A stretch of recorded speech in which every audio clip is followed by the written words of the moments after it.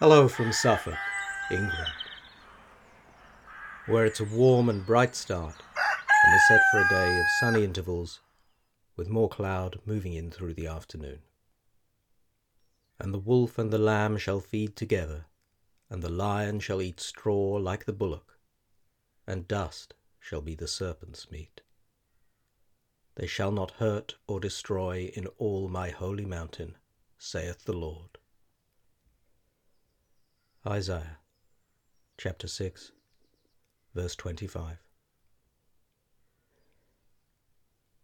It's Tuesday the 2nd of June, in the year of our Lord 2020, and it's time to sit back and enjoy 5 minutes of civilized calm.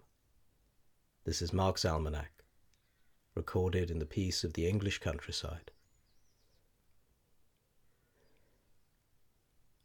So that first morning, I rolled up my blanket and, avoiding the bell rope, walked across to the south window and pulled away my coat hitched across to keep out the rain. It was a simple 2-light window, unglazed, of course, with a simple mullion strong enough to take my weight. The rain had ceased, and dew glittered on the graveyard grass. Gossamer drifted down air currents. A pair of blackbirds picked around after insects. A thrush was singing where I could see him in one of the ash trees, and beyond lay the pasture I had crossed on my way from the station, with a bell tent pitched near a stream, then more fields rising towards a dark rim of hills. And as it lightened, a vast and magnificent landscape unfolded. I turned away. It was immensely satisfying. That's from A Month in the Country, J.L. Carr's beautiful short novel of renewal in an English village. On this day in 1953, Her Majesty Elizabeth II, by the grace of God of the United Kingdom of Great Britain and Northern Ireland, and of her other realms and territories Queen, head of the Commonwealth, defender of the faith, was crowned, aged 27.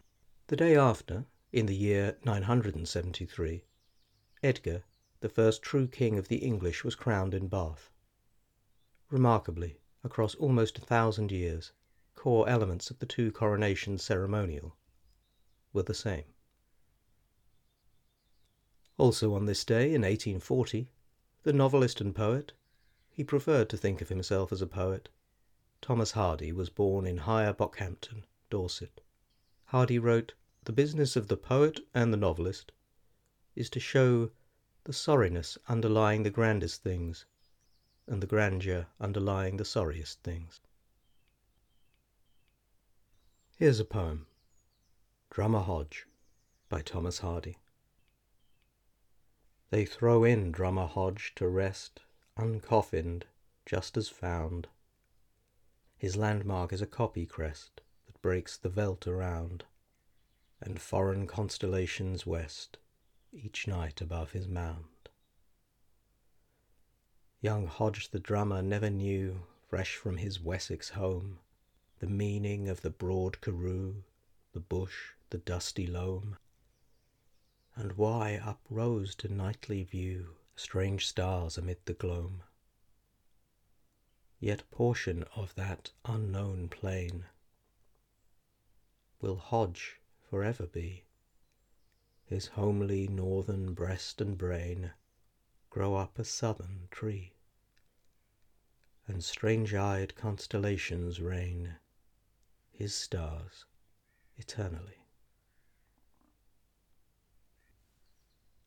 That's almost all for today. If you know anyone who could use a touch of calm, do please share this. And do please keep the requests and suggestions coming. It's always good to hear from you. And don't forget you can sign up to get daily emails when new episodes go live with show notes and links at marksalmanac.substack.com. Remember, that's Mark with a C. And if you need some music to wake you up, how about Dancing Queen by ABBA? Night is young and the music's high. Until tomorrow, stay civilized, keep calm, and please keep washing your hands. Have a lovely day.